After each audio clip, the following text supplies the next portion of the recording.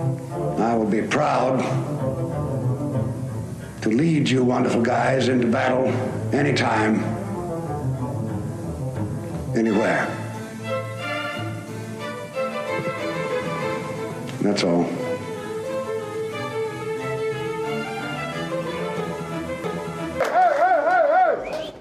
I'm not going to tell you again. Close the window. Turn that damn jukebox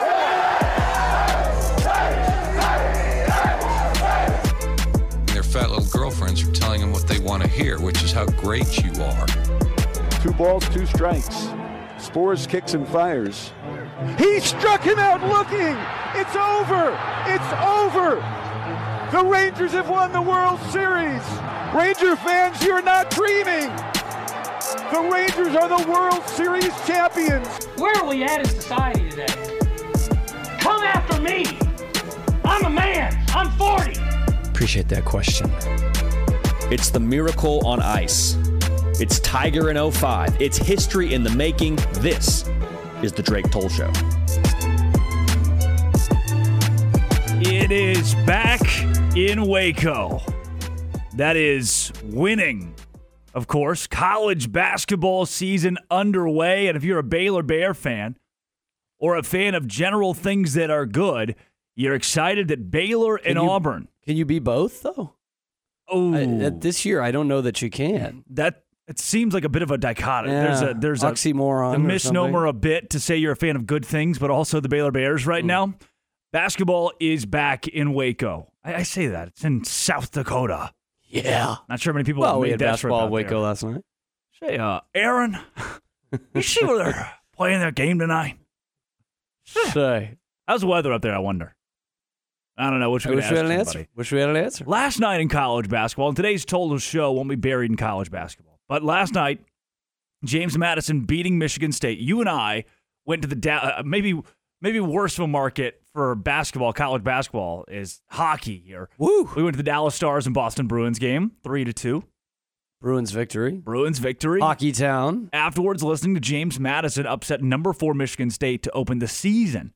And it just felt back. It feels like March in November. Today's show, let's go through the Dallas Cowboys and what they do from a skill position standpoint, because to me, I think Jalen Tolbert, Jake Ferguson should take precedence in this offense, not guys like Brandon Cooks or Michael Gallup. Yeah, you kind of got what you got right now. We'll also get into Shohei Ohtani.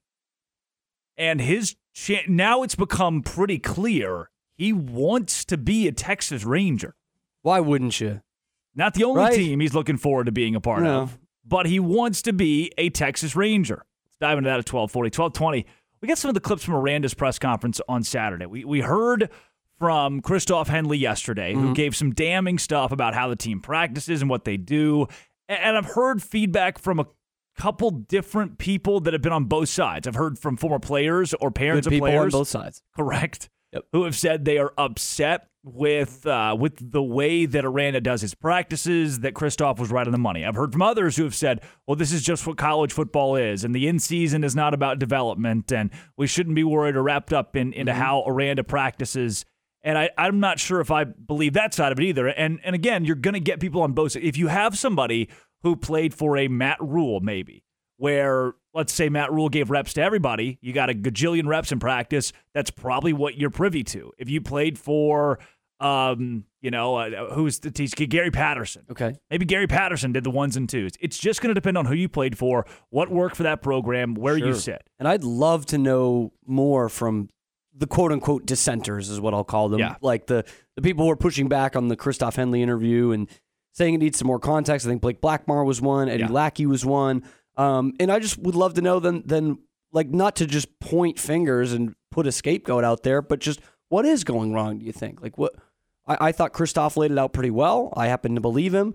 But if you don't, I'd just love to hear what else could be possibly going wrong with this program. And I don't want to hear, just a bad year. And there is just a down year. There is part of this that there are people who are like, oh, it's just a disgruntled old football player. If you actually listen to the interview, if you actually hear out Christoph, you think, you know what? That guy's passionate about Baylor. He landed the plane. This wasn't a dramatic, I'm going to cut, Right, very he's not gruntled. begging to get on the radio. He is just, I love Baylor. I hate to see where the program is right now. It is, and Christoph, what is the fix? What's the issue? Oh, I think the issue is lack of development and practice. He didn't come after recruiting. He did not come after NIL. He did not come after transfer portal. Nothing poppy, no headlines, no clickbait. It was, hey, here's why I think the team is struggling. And to me, development seems like a pretty good place to start. You hear that and you go, I can't push back and say that players are being developed. There's nobody out there who's like, oh, right, yeah, I know Baylor's doing a great job developing players. Why are people fighting for that point?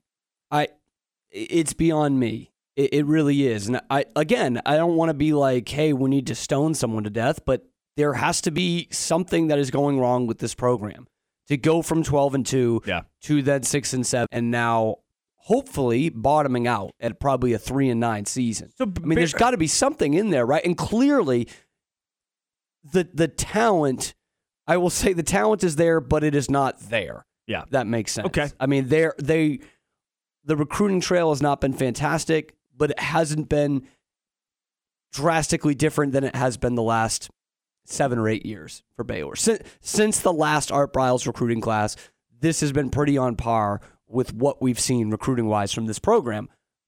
But from when they get here, it used to be a program that made 3 stars into 5 stars. Now they make 3 stars into 3 stars. Yeah. From what we're seeing on the field.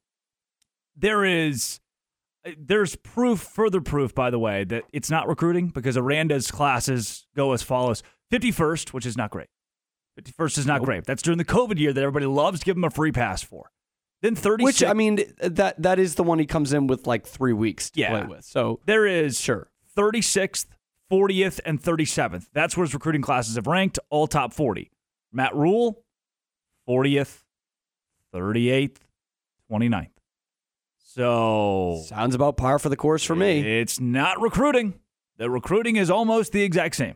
It then has to be coaching and development. That's the only other thing you can point to. Baylor's never recruited at a high level. Nobody's ever accused Baylor of being an elite recruiting school. That is they got like 2 years of it. And it was gone. Yeah. So we'll hear from Dave Aranda at 12:20, his post-game press conference from Saturday. At 12:40, again, Shohei Ohtani to the Rangers, perchance. 1 o'clock, the Cowboys. Just focus on Jalen Tolbert and Jake Ferguson. At 1:20, I've got a little hook line out there for Blake Blackmar. Blake said he's free after 1, so hopefully we can grab him and talk more perspective on how practices are run at the collegiate level and what Dave Aranda's development of the Bears has looked like from his perspective as a former Baylor football player. And then at 1:40, the witching hour. Let's get into some Baylor basketball today. A very Baylor-heavy show, which is not exactly what we plan to do every day. But today, there is the controversy of whether or not you move forward with this head coach and his staff. Mm-hmm. And then there is also the basketball being good and playing tonight against Auburn. Fun. So you have really polar opposites here to discuss when it comes to the Baylor Bears today. I think volleyball is good too. Volleyball is good, from what I hear. Let's go Women's here. Basketball 2-0. We missed some of the headlines from Saturday and Sunday. Maybe the biggest one here being, did you see the Bedlam game? Did you watch the Bedlam game?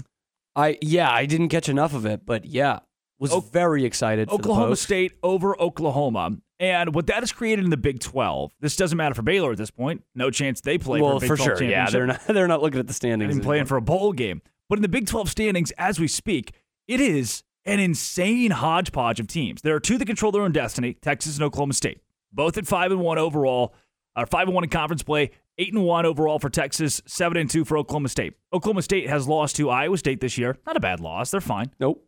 They have also lost to South Alabama. But certainly that one was close. 33-7. Oof. Yeah, for sure. Not good. And the big thing was they weren't running the football with Ollie Gordon, the best player in the Big 12, earlier in the year. Now that they're doing that, they're winning ball games, and they've won 5 straight. Texas has won 3 straight. Kansas has a hot hand in the Big 12. They're still in the conversation of a Big 12 championship. Let's take you. There are 7 teams. Let's take you through Texas and Oklahoma State. Control your destiny. Both teams 5-1. Who could have saw that one coming, by the way? Did anyone call that before last week's games? Certainly not Oklahoma State. Certainly any guest on Locked On Big 12? Maybe. Yeah, that's what I saw that one coming. For Kansas, Kansas State, Oklahoma, West Virginia, and Iowa State, they are all tied at 4-2 this season. All tied at 4-2. Then Texas Tech at 3-3. Also somehow an outsider's chance at making the Big 12 championship Yes, I game. did see that graphic today. Of the way they get there. It would be stunning for that to happen. Stunning. But if any year in this conference, this is the year to do that. This would be. To just stun everybody. So here's the first thing you go by when it comes to a tie. Let's say that two teams are tied at 2 losses apiece at the end of the year. They're both 7-2 in Big 12 play. That's hypothetical. And that's at the top. Uh-huh. Yeah. Well, I'm saying that one team, let's say Texas finishes out 8-1, and then a couple of teams are tied at 7-2. Okay. Head-to-head is where we go first. If those teams have not played, which is now the case in the Big 12, no longer round robin, then you go to record against the next highest placed common opponent in the standings.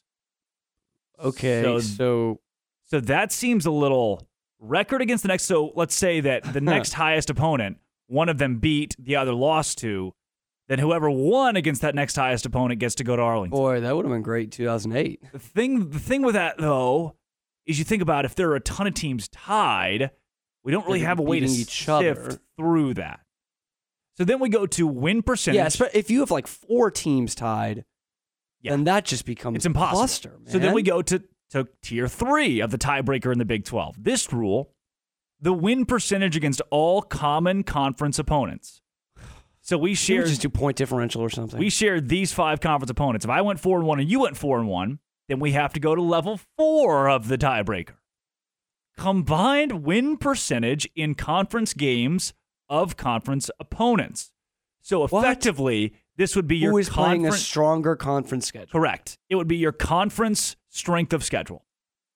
So you got to play Cincinnati, BYU, UCF, and Houston. We had to play Iowa State, Oklahoma State, Texas, and Oklahoma. Doesn't seem fair. I mean, it is the 4th tiebreaker. It is the 4th tie, but let's say doesn't seem that fair. That win percentage still tied. There are other tiebreaker rules. Number 5, total number of wins in a 12-game season, which I feel like we could have gotten to a little sooner, but we didn't. Number 5, the total. So if you're both 8-4, you're both 9-3. We got to go. And that also I think is down there because it would be, in theory, if you're getting all the way there, it's rewarding you for having more of an easy schedule. Yep, an easy schedule. Then if you're both tied 9-3, 8-4, we have to go to the 6th tiebreaker in Big 12 play. There are 7, by the way. Is this like strongest like mascot arm wrestling? Yeah. Level 6 for a tiebreaker, the level 6 tiebreaker in the Big 12, which we are inching toward with 5 teams tied at 4-2, is highest ranking by Sports Source Analytics. You're kidding. Team rating score metric. The official rating metric of the Big 12 Conference. Sports Source Analytics. It sounds like I just created a website.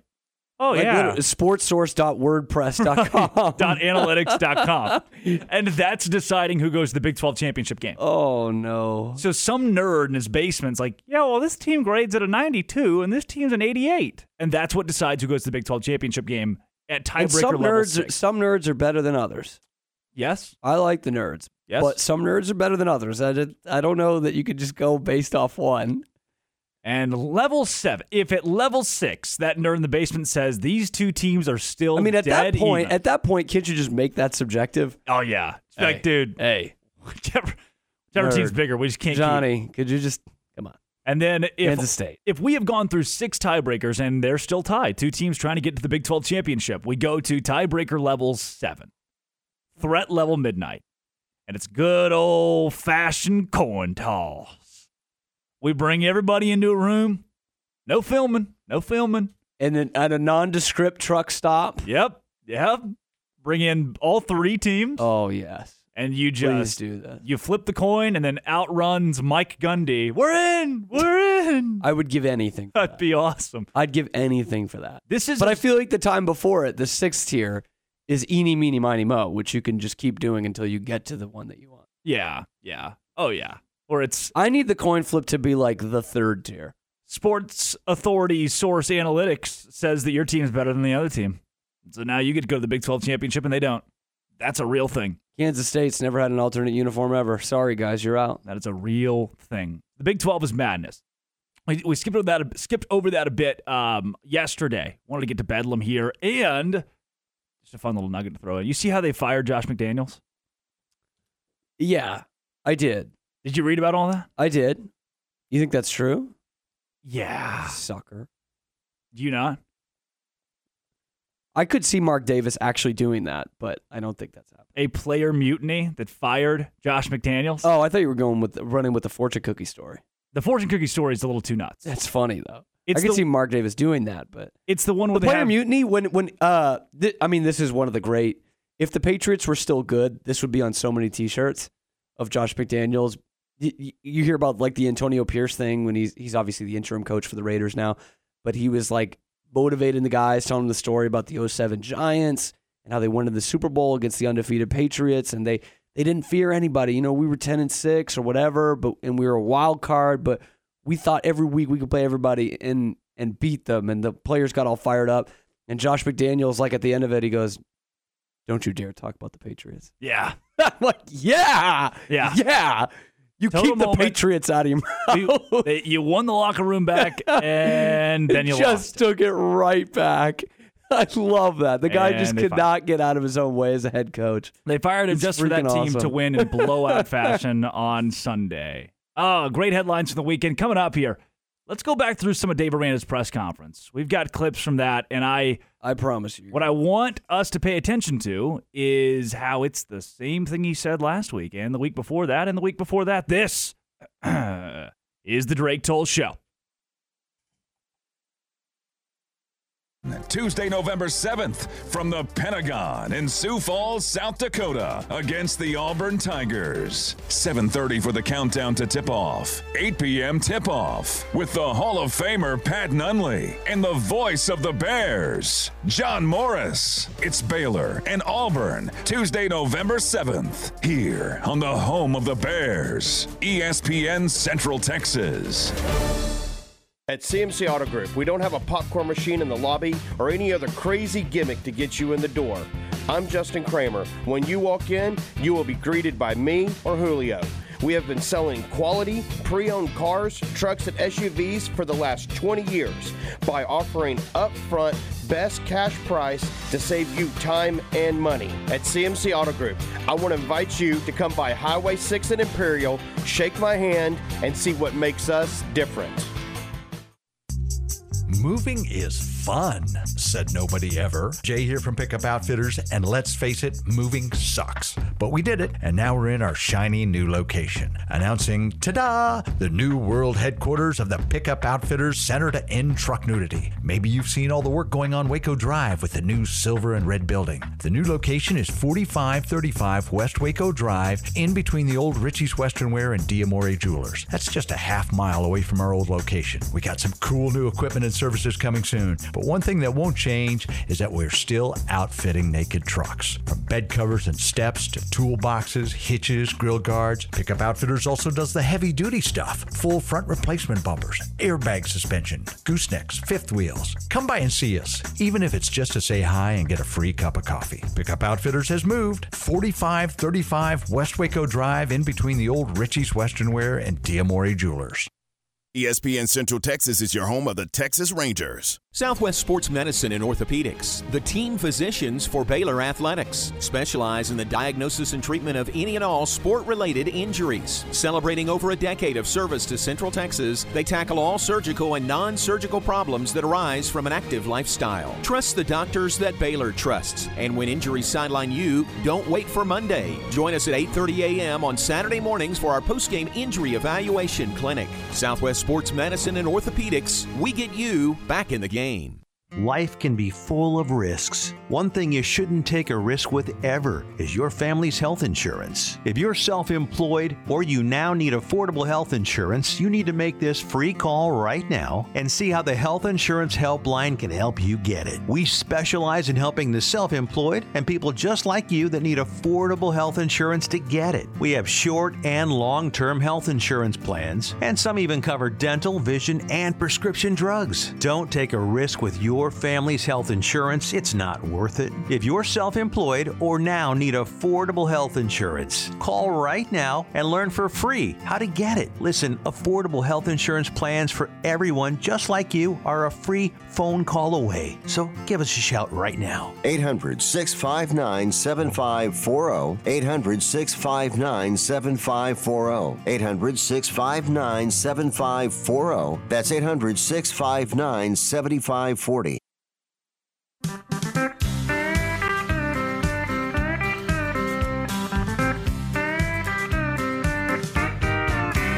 Well, it's Sunday morning and the sun is shining in my eye that is opened and my head is spinning. Was the life of the party. I can't stop grinning. I had too much tequila last night.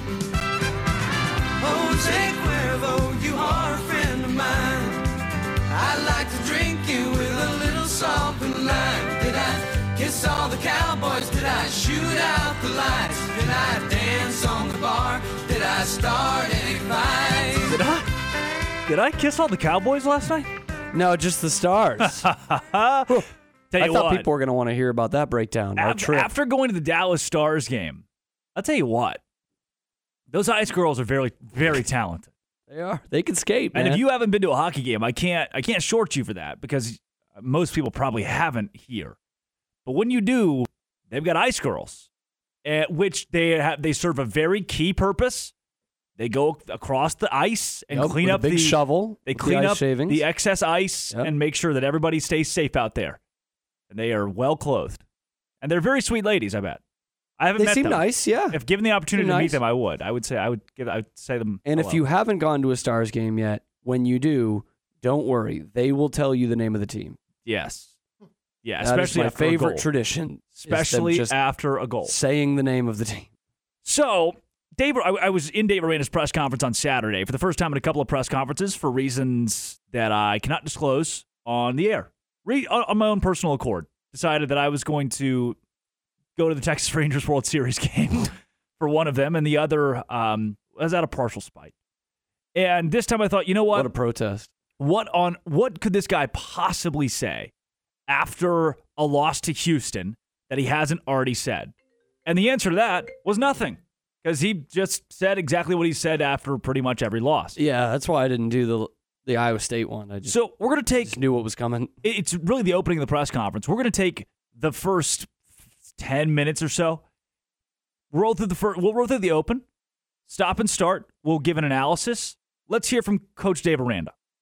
It's good to see you guys. The film review is tough to watch. You know, a lot of respect for Houston and just their effort throughout the game. Felt that that was a game that we should have won, and so that just hurts that much more when you don't win that game. I appreciate the honesty and the reflection that goes into all of it. Talking about yesterday and just the things that, the intake and what we can do better and how to improve moving forward with our coaches, and looking forward to getting together with the team today and having a practice and getting the blood flowing and getting ready for a really good Kansas State team. And so much respect for their coach and just their program and their style of play, and know it's going to be a physical game. It's going to be a great atmosphere, and it's going to be a game that challenges us in running the ball and stopping the run, and those are areas that have been a struggle for us, and so we welcome the challenge. Take any questions you guys have. Dave, I know that analytics say that it's like good to be aggressive and go for it on fourth down. Mm-hmm.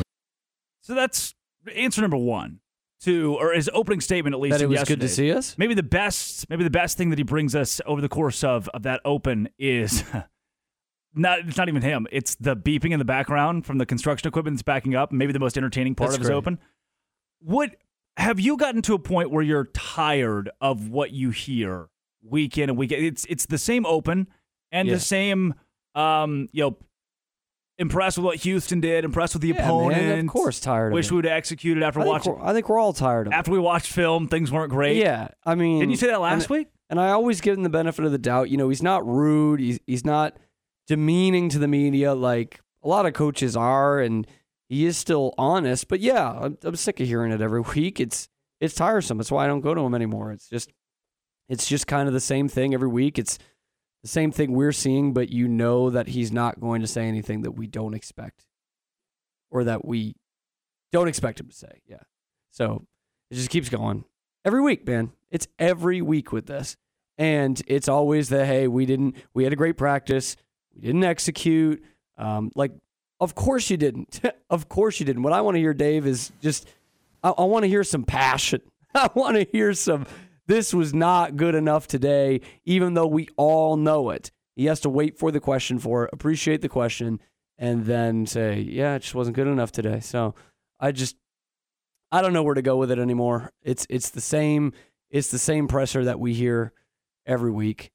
And I don't know how he's going to inspire some confidence through us, the media, on how Baylor's going to pull any kind of result against Kansas State. This is one of the most lopsided mismatches they've had, probably since Kansas State last year.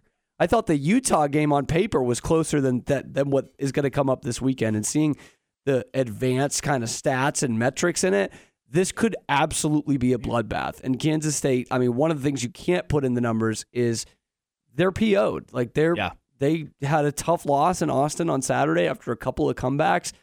They have an outside shot with those tiers of the tiebreakers to be playing in Arlington again. They're a team that fully expected to be in that race here in November, and they beat up on weaker teams. Yeah. Like they play well against good teams too, but they take care of the weaker teams easier than a lot of other teams at this conference do. So this could be a bloodbath on Saturday, and I don't know how Dave is going to inspire some confidence in that. Opened at 16-point favorites for Kansas State, has moved to 21. That's probably not a good sign. That shows I don't care. Conference game, I don't care where you're That's playing. the sharps. Absolutely. The big bettors know exactly what The they're last doing. two Big 12 champions, and one is favored by 21 points. Yeah, the last two Big 12. And that's embarrassing. In a conference where barely any teams are. Oklahoma State right now is only favored by one against UCF, who has one Big 12 win. Oklahoma State is the favorite to go to the Big 12 championship up next to Texas. Now, that was the clip from what I wanted to do is play kind of a dichotomy here. That's how he opened on Monday, yesterday's press conference. Good to see you guys. He brings in I don't want to say chipper, but every Monday he comes in with almost the less emotional side of when he greets you on Saturday with hands clasped and just disappointment. And we've got that here. Let's take you back to Saturday. Here's how he opened his press conference Saturday. It's good to see you guys. It's a sad and frustrated and really kind of broken locker room.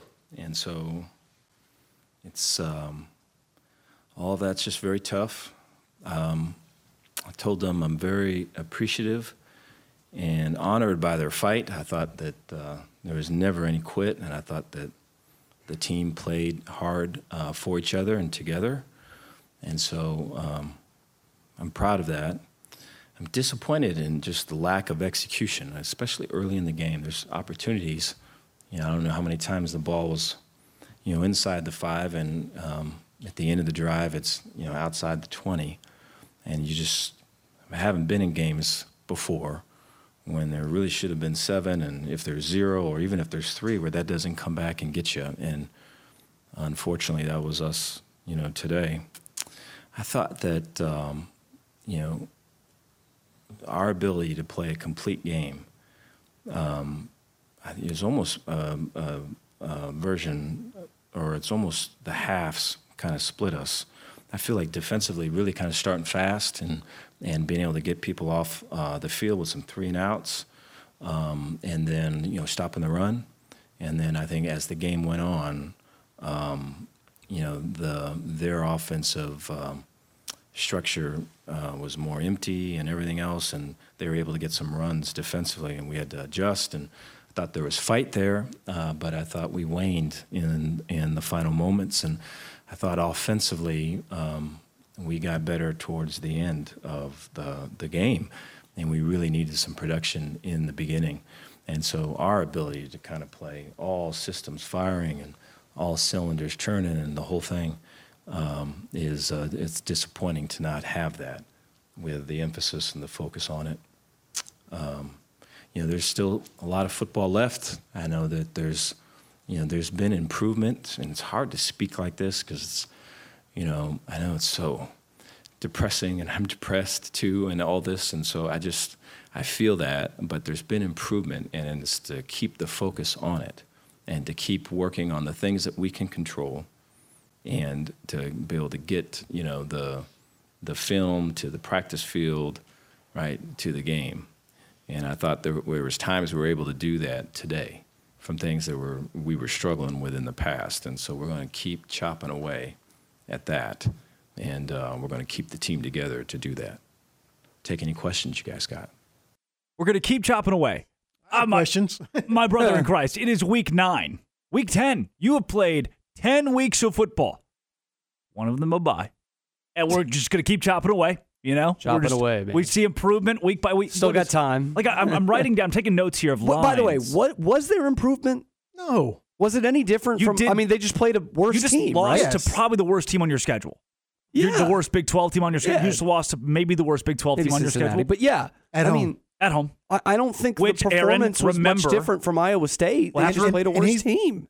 We have to remember, Aaron, playing at home is way harder than playing on the road. It's bizarro world. Like every other coach loves playing at home except Coach Aranda, who somehow manages to make it a disadvantage for his team.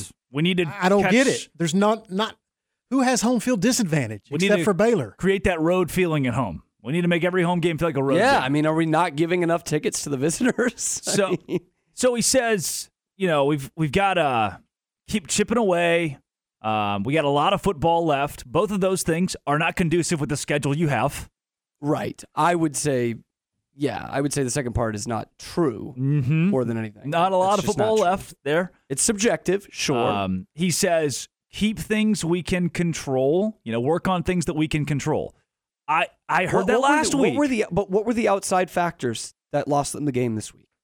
Right. What was the uncontrollable? Because if it was the refs call, a wild, to take away the touchdown. Oh, okay, I think after reviewing it a few times, it's probably the right call. By the way, it sucks. It jobs you a little bit, but then you missed the field goal. Was that an uncontrollable? Or the other field goal, by the way. Was that uncontrollable? Missed a couple field goals. I would love to know what they are. I think that's a natural follow-up question. Okay, Dave, what are the controllable? What are the uncontrollables that are causing this team? Why to are we lose? saying this stuff? Why are you saying that after you're now 3-6 with a team that won the Sugar Bowl a couple years ago, saying, we just got to keep working on things we can control? You're right. What did you not control? What was out of your Line control? of scrimmage. Yeah. Yeah. Like every other week. He's honored by the team's fight. I feel like I've heard that one. Lack of that's fine for me, but honored by the team's fight. The no execution. Again. Heard that one. Again. Have been there. They always feel like it's every week. Is that just a way to take the heat off his staff a little bit? He comes to the podium every week. We hear that. It and just didn't execute. It just felt like it was the lack of execution. Just the lack of execution. Because that's telling me the game plan's good. And brother, look, I'm going to do the Mosley thing. I am rooting for the guy. I am rooting for the guy. And I don't want him to be, I don't want him personality-wise to be, he's not a bad guy. I'm not looking at this guy. There are people who would look at Kim Mulkey and say, she is a mean person. Plenty of people in our industry. There are people who in this local media who did not like her because she would bite you. She was aggressive. She was, if you weren't on her good side, she could make your life hell.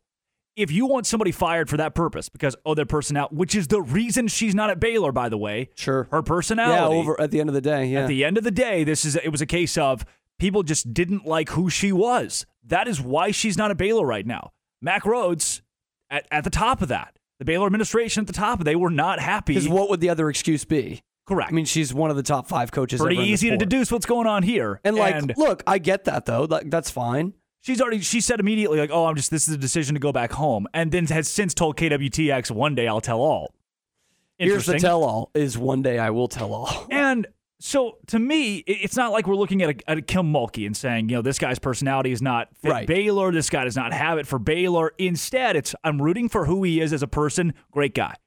Person over player is great. What about person and player? Anybody? Any takers? What about player and player? It goes back to the guy that called in. Man, I wish I could remember players his who are name. just decent human beings. Guy who called in and said we can't have choir boys out there. There's too many choir boys playing for the Baylor football team. Then he goes, sometimes there's always a minute of an Aranda opener and Aranda press conference where you think, what's going on right now? Yes. You're like, I know what these words mean individually, but what is happening? Where did I lose track of? What's the point we're trying to make? He says, you start at the 5, you end up at the 20, and then there's 7, 0, 3, and we've been in games. Is that code? Is that code? I know those numbers. I know what they. Well, I don't know what they represent. Remember when they started at the 5 and ended up at the 20 or the 0? Is that your own 5? Is that the opponent's 5? And then sometimes there's 7, there's 0, there's 3, and we've been in those games. Am I the crazy one for not understanding the word vomit that has been given to us? So essentially, I think what that means is, here's what I love. By the way, we've been in the red zone. Sometimes we score a touchdown. Sometimes score a field goal. Sometimes we don't score anything. Never a touchdown without an extra point, but we've been in those games. And then he finishes. But you lose most of those games, by the way. Yes. As the season has shown, you're twice as likely to lose that game than you are to win. And then he says, and he gives the whole, he says, I know it's weird hearing this, which he's said a couple of times in post-game pressers, because he continues to tell us this is a championship roster. So he'll say, I know it's weird hearing this. There was a point in time in Aranda's tenure where it wasn't coach speak, where it wasn't where he had an originality where he says that it you enough. didn't get, but you've nailed it. You nailed it. Sorry, I didn't mean to say that. And you still might not be hearing a lot of these things from other coaches in the country, but when you hear it week in and week out from the exact same guy, at that point it has just become some canned coach speak. Right. And I know he's uncomfortable speaking to the media. Canned rather than candid. It went from candid to canned. He's uncomfortable speaking to the media. That's that. Mm-hmm. A lot of coaches are. Yeah. This is public. I'm not saying anything you don't know. If you watch the press conference, you can see him looking like, somebody get me off stage. Somebody get me off stage. And uncomfortable to be fair, he could go the route of Bobby Knight, like we talked about yesterday. Yeah, at least he doesn't freak out. Right. And so that's what we say when we say, man, we want him to win. He's a nice guy. That's what we mean by it. Again, he could be a total hole, but he's not. I don't dog him for being uncomfortable in front of the media. That's just how some people are. They don't like the cameras and the microphones. But to say the same thing and then just the line. Unfortunately, that was us. That's where you lose me. Unfortunately, it sounds like a James Joyce line or something. That was us. People that girls get tattooed on them. Like, unfortunately, that was us. Be you. Hashtag. That's a great, opening scene of the movie. There are 3 dead bodies in a pit. They pause the movie. Unfortunately, that was us. You're probably wondering how we got And then you go back to the start of the movie. That's what you. Hi, this is the Sugar Bowl champion, Big 12 champion, Dave Aranda. Bet you're wondering how I got here. Unfortunately. That was us. I just don't. It keeps being, and again, you heard from the Monday press conference. Opens the same way. Lack of execution. If it's lack of execution every week, does that mean the coaches are getting it right? Does that mean the talent's still there? The coaches are perfect. We've got it. We got this team figured out. Talent but these guys are coaches just not getting there. It's automatically what the 2 things he said the most or that have been the most annoying this season contradict themselves, and that's that. Of saying we just didn't execute, which means we have a good game plan, and B, I think we have a championship roster here. And so then, what is it? What is it? Another wildly frustrating part is it the game plan, or is it them? Is it the championship roster that's not coming through, or is it the championship coaching game plan that's not coming through? Which is it? This is where I'll conclude. You might be listening in your car and thinking these guys are being harsh on this guy. But if you listen to that press conference, the same press conference that Baylor fans have been given for the last 2 years, of this turmoil, if you will, no one, I'm in the press conference looking around the room and everybody's just nodding their heads. Yep. Everybody's just nodding their heads. Yeah, I mean, the Aggie fan in the car who hasn't heard it before is like, man, they're killing this guy over this. Right. But it has been 2 straight years of this. There are people who on Twitter or Facebook who, give them a break. This is so toxic. I'm going to tell you this. If you think this is toxic, Let me give you a week in Baton Rouge for Brian Kelly. Yeah. You think this is toxic? Let me take you down to Bryan College Station an hour and a half away and introduce you to Jimbo Fisher. You think this? It's the Dabo's Collins show. You think the players and the coaches are being berated at Baylor? Let me introduce you to fans in the SEC. Let me introduce you to Ohio State or Michigan fans. It's not the half of it. I get tickled when they say that. And I can't, I'm not going to excuse the ones who are hateful about it, but at some point, somebody has to listen to this interview and go, what are we talking about? What are we doing? Where is the inspiration? Where is this program going? How is this guy the leader of what this program should be? When you hear this twice a week for and there's no 2 straight pushback. years, there's man. no pushback. There's no dissent. There's nobody's. We all sit there. We nod our heads and go, yeah, he's right. Lack of execution. It was the same thing 5 weeks ago. Will continue to be the same thing. Let's talk about something good. Shohei Ohtani to the Texas Rangers, perchance. That's a real thing. It's a real thing. This is the Drake Toll Show. Nikki Collin and the Bears on ESPN Central Texas. It's a top 20 women's basketball matchup in the Farrell Center Tuesday as Baylor hosts Utah. 6 p.m. for the countdown to tip-off. 6:30 tip-off Tuesday. Tune into Baylor Women's Basketball with Derek Smith and Lori Fogelman all season long on ESPN Central Texas. They know steak at Logan's Roadhouse. Everyone will find an entree they love at Logan's Roadhouse, including wood grill steaks, fall off the bone ribs, pork chops, burgers, sandwiches, soups and salads, salmon and shrimp, and those famous made-from-scratch yeast rolls. Dine in the casual dining room or in the bar where you can enjoy a signature cocktail or ice-cold beer. Logan's Roadhouse in the Central Texas Marketplace, Waco. Open every day at 11 and until 11 p.m. Friday and Saturday nights.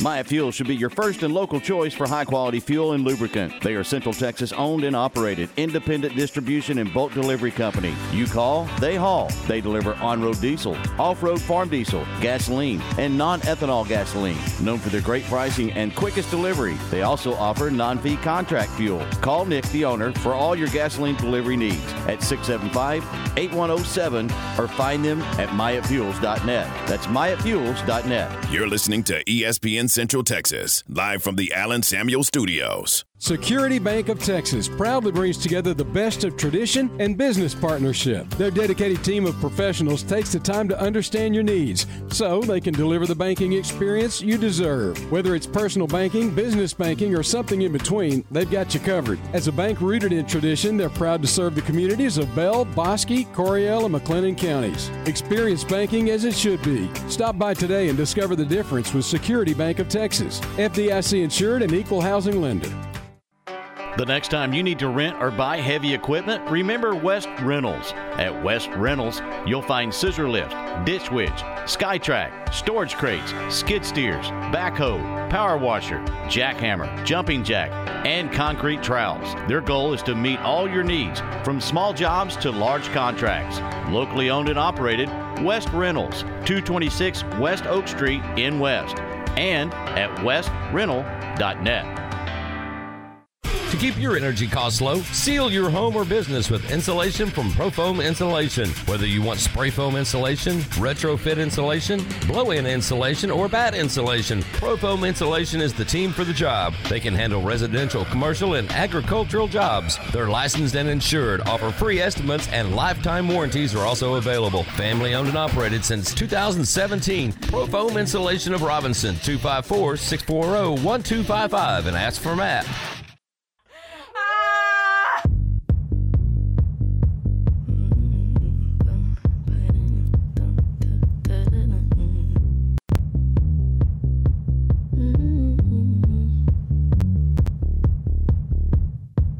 Shirt now red, my bloody nose sleeping.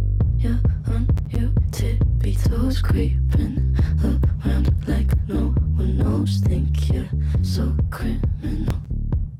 Bruises on both my knees for you. Don't say thank you. Oh please, I do what I want when I'm wanting to. My soul so cynical.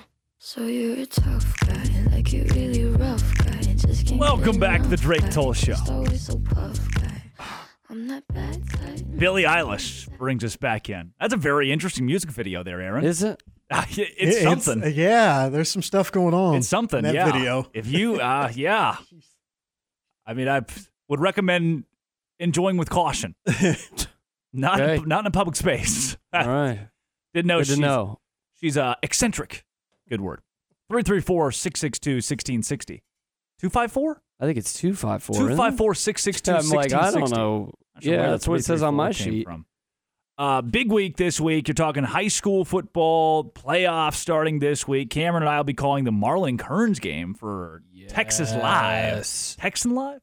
We should probably know the name of the company. Texas Live is your favorite place. Oh, Texan Live is the one that pays us. Jose Cuervo, you are pay a friend of mine. Texas Live, Texan Live pays us. That's right. Thursday, you and I'll be on that call on Texan Live, and then Friday, China Call in Spring. about Kearns, please. Yeah, Kearns and Marlin. And we got Marlin. to learn a little bit about those two schools. Marlin, very good at football. Kearns. They're going to be all right. They're in the playoffs. Yes, they are. Maybe that's maybe not all I know. Slightly more importantly than Texas high school football is the Texas Rangers being the favorite. This isn't just I would love Some if those parts of Rangers Texas wouldn't say signed that. Shohei Ohtani.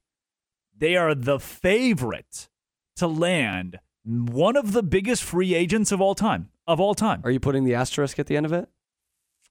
What is the favorites, not the biggest free agent of all time? Why would I put the asterisk at the end of it? Because John Heyman said they're the favorites with two other teams. Yeah, well. Yes. And basically he said, oh yeah, the Rangers like to spend money and they almost traded for Ohtani on July 31st. So this is, they're the favorites. The Washington Post have the Rangers at 6-1 odds, which is number one, along with the Dodgers and the San Francisco Giants. Yeah, I think that's from Heyman, yeah. Who are right up there. They got a taste of winning and are unafraid to spend and made their first cut 6 years ago. Word is they were ready to go for Ohtani at mid-season. Ohtani, the American League MVP, torn UCL, so he will not pitch this next season. Second UCL injury, by the way. What? Who's counting? Who's counting? It will be insurance policies. He'll be back to pitch in 2025. He was 10-5 with a 3.14 ERA, batted .304 with 44 home runs, and 95 RBI as a DH. So you just got rid of Mitch Garver. We found out yesterday, not a lot of Mitch Garver going on in Texas Rangers land anymore. Nope. Meaning you're going to replace Mitch Garver with a $500 million DH. Mitch Garver with Shohei Ohtani. And they're going to say, that's a lot of money, right? And the Rangers will say, what does that even mean? Texas Live's out here popping. We got this new stadium. We've been selling tickets now. We won a World Series. Money's no object. You should see the T-shirt sales. It's Money's incredible. no object. Last night, $10 T-shirts outside of the arena.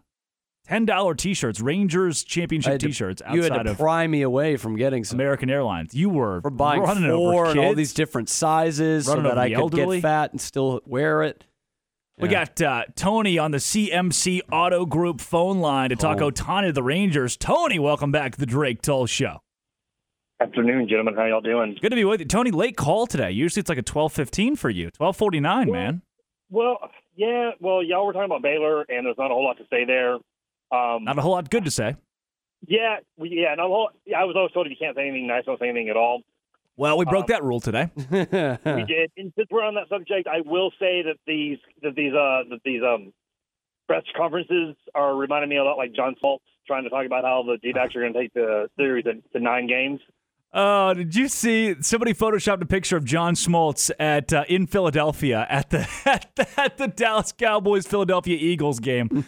It gets better and better, Tony. John Smoltz is the worst.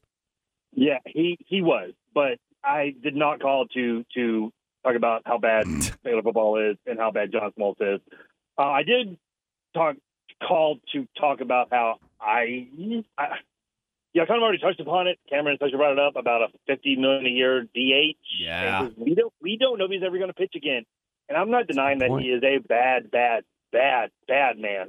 But for $50 million, couldn't we find? I hate to moneyball this, but find 2 or 3 other players and maybe a starting pitching piece that we know will pitch next year. That's kind of where I'm at. Mm-hmm. And I don't know. That's where I'm at. It's a big risk. I do have one more thing to say. I apologize, and this is going to be more esoteric. But I do also enjoy, because I actually live in China Spring, enjoy y'all two calling the China Spring games. I don't think we're going to be at Arlington again this year, but you never know. But two in a row is not too bad.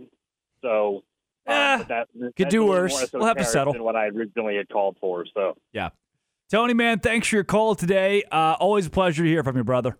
Thank you guys. Have a great day. Yes, sir. Now, money. Talking money here. Yes. Makes the world go round. Money. Get away. The Rangers have already picked up the option for Jose Leclerc and Andrew Heaney, so we know both those guys are back, which we love. So, because I was gonna jump into a point of the Rangers need to focus on the bullpen. To Tony's point here, if you take $50 million and get two just scratch bullpen pieces, this might be the best team in baseball. Already offensively, you were teetering toward the top 3 or top 5. You've solidified that with a massive offensive run in the postseason. You have an unbelievable starting pitching rotation, just nuts. Now it's the bullpen that needs to be anchored, less so than having a Shohei. To me, less so than having another just all-star hitter. Well, the point with, I liked his point about, he's not going to pitch this year, and he might not pitch again. He's 30. Again, this is the second UCL injury that he's had to have surgery for. And you talk about the good starting rotation for the Rangers. That's true. But in the 25 season, the offseason after next year, you're in the market for starting pitching. Yeah. Because you haven't developed it, and these guys aren't young. You'll have John Gray, but Eovaldi, and obviously expect Montgomery to be gone. Scherzer and DeGrom. You'll have DeGrom under contract, but you're going to be in the market for a starting pitcher. And going above 30 for 2 UCL injuries is just not going to be worth the money, I think, for a team like the Rangers versus a team that does develop young starting pitching, which, San Francisco hasn't really done that recently. They're another favorite for him. Yeah. Obviously, the Dodgers are still one of the favorites, and they can spend the money. It becomes a lot more worth it for them to say, yes, obviously the $500 million price tag is because he's arguably the best pitcher and the best hitter in the league. But it might be more worth it for a team like the Dodgers to say, well, we'll spend that on a DH. Yeah. Sure. And I just don't know if the worth is there for the Rangers, even though he's going to be a Hall of Famer. He's one of the most versatile players ever to play. He could be a Hall of Famer. He is a Hall of Famer. He is I would say Corey Seager's a Hall of Famer over Shohei Ohtani as we speak. You said he's 30. He's also going to win his second MVP award. Taking your logic from yesterday, I don't know, Corey Seager could. Just dethrone him. He won't. It'll be Ohtani. But you're right. You're looking at a guy where the big price tag on Ohtani is that he can pitch. You're getting correct. That's why he's going to shatter the records for contract. But if he wasn't a pitcher, as in he's too old, he's not going to throw again. Are you paying $50 million a year for DH? For Aaron Judge? Yeah. Are you paying $50 million a year for Aaron Judge? I couldn't do it. Judge is actually in a very similar situation. The Yankees re-signed him last year in his age 30 season. That's what I'm saying. If you told me tomorrow, the Rangers are really gunning for Aaron Judge. Whoa. I don't need that. I don't need that. Juice ain't worth the squeeze. What's the point there? What's the point? You've already got a really good, your locker room chemistry is great.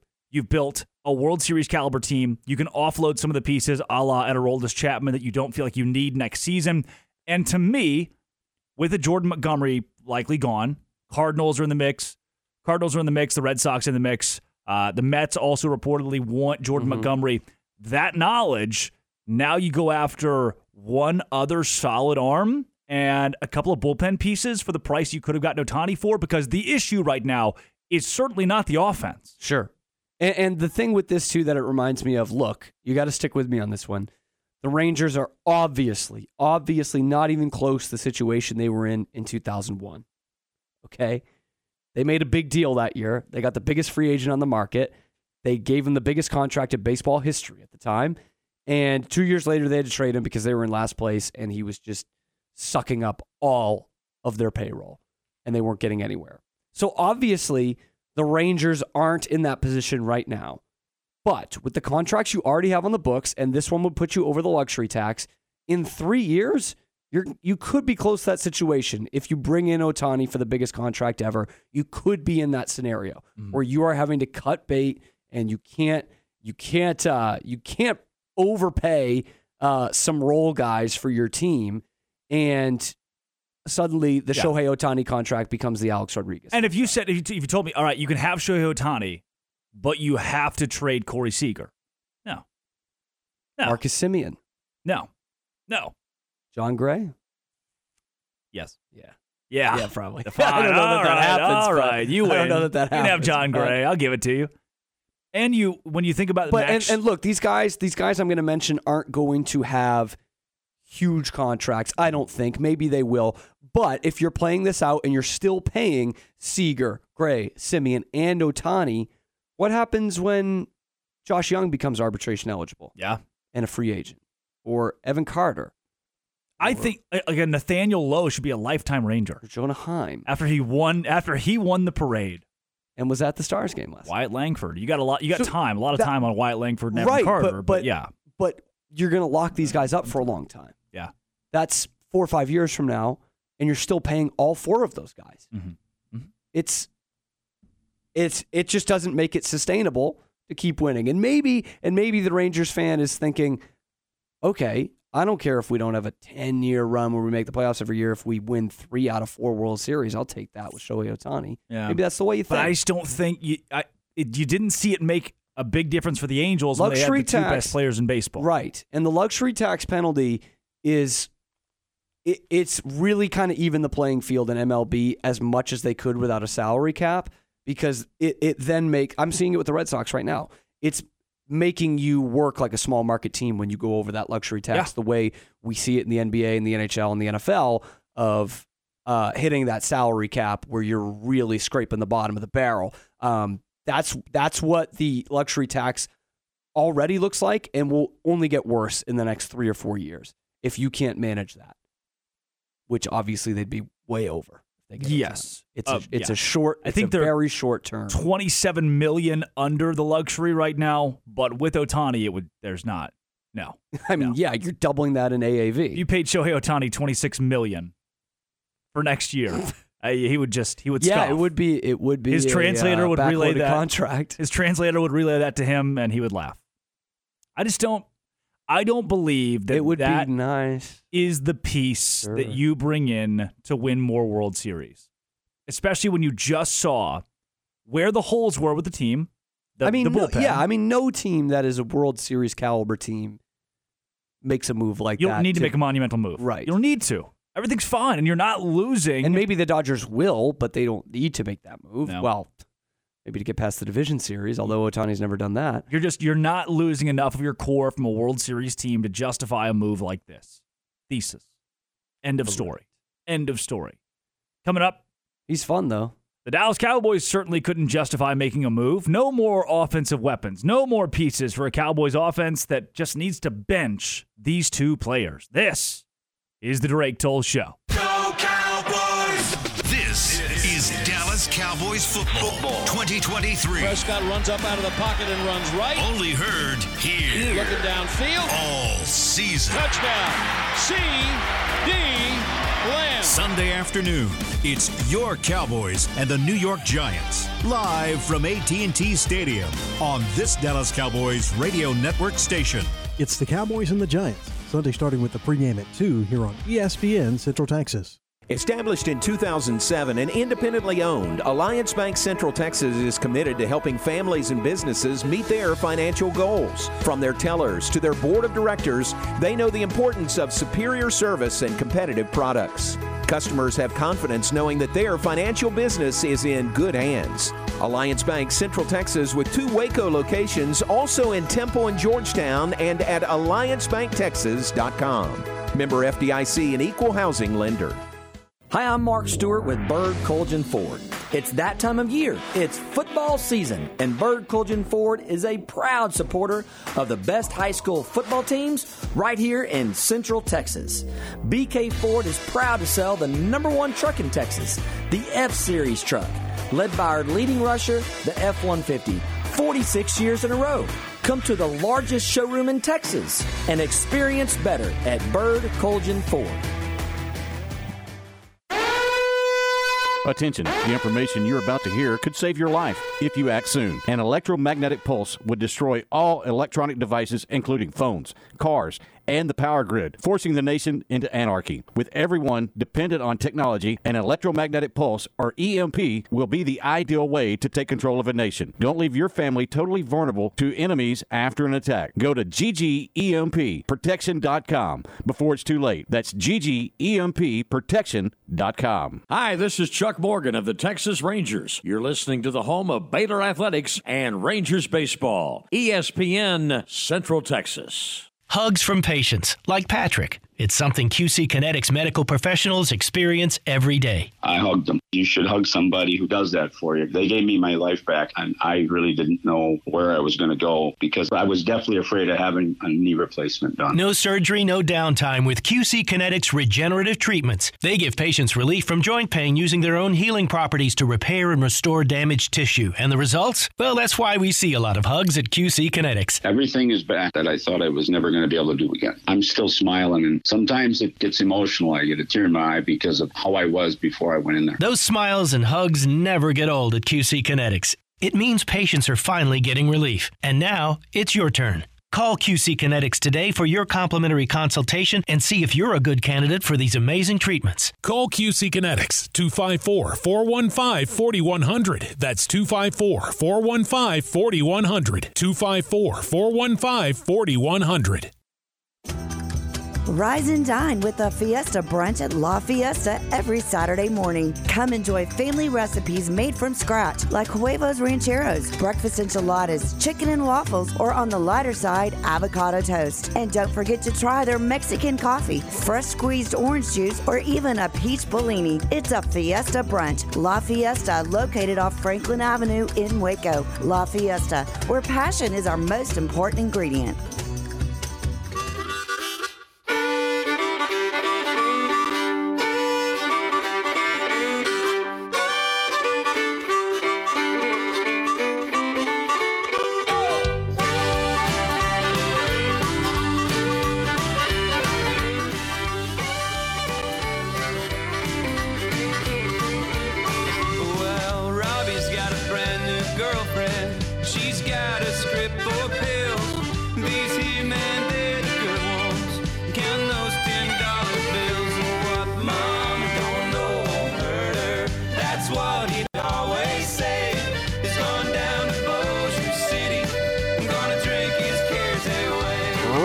Into the 1 o'clock hour on the Drake Toll Show. Back in Arkansas, you go down to Bossier City, just outside of Shreveport, if you were looking for a good time.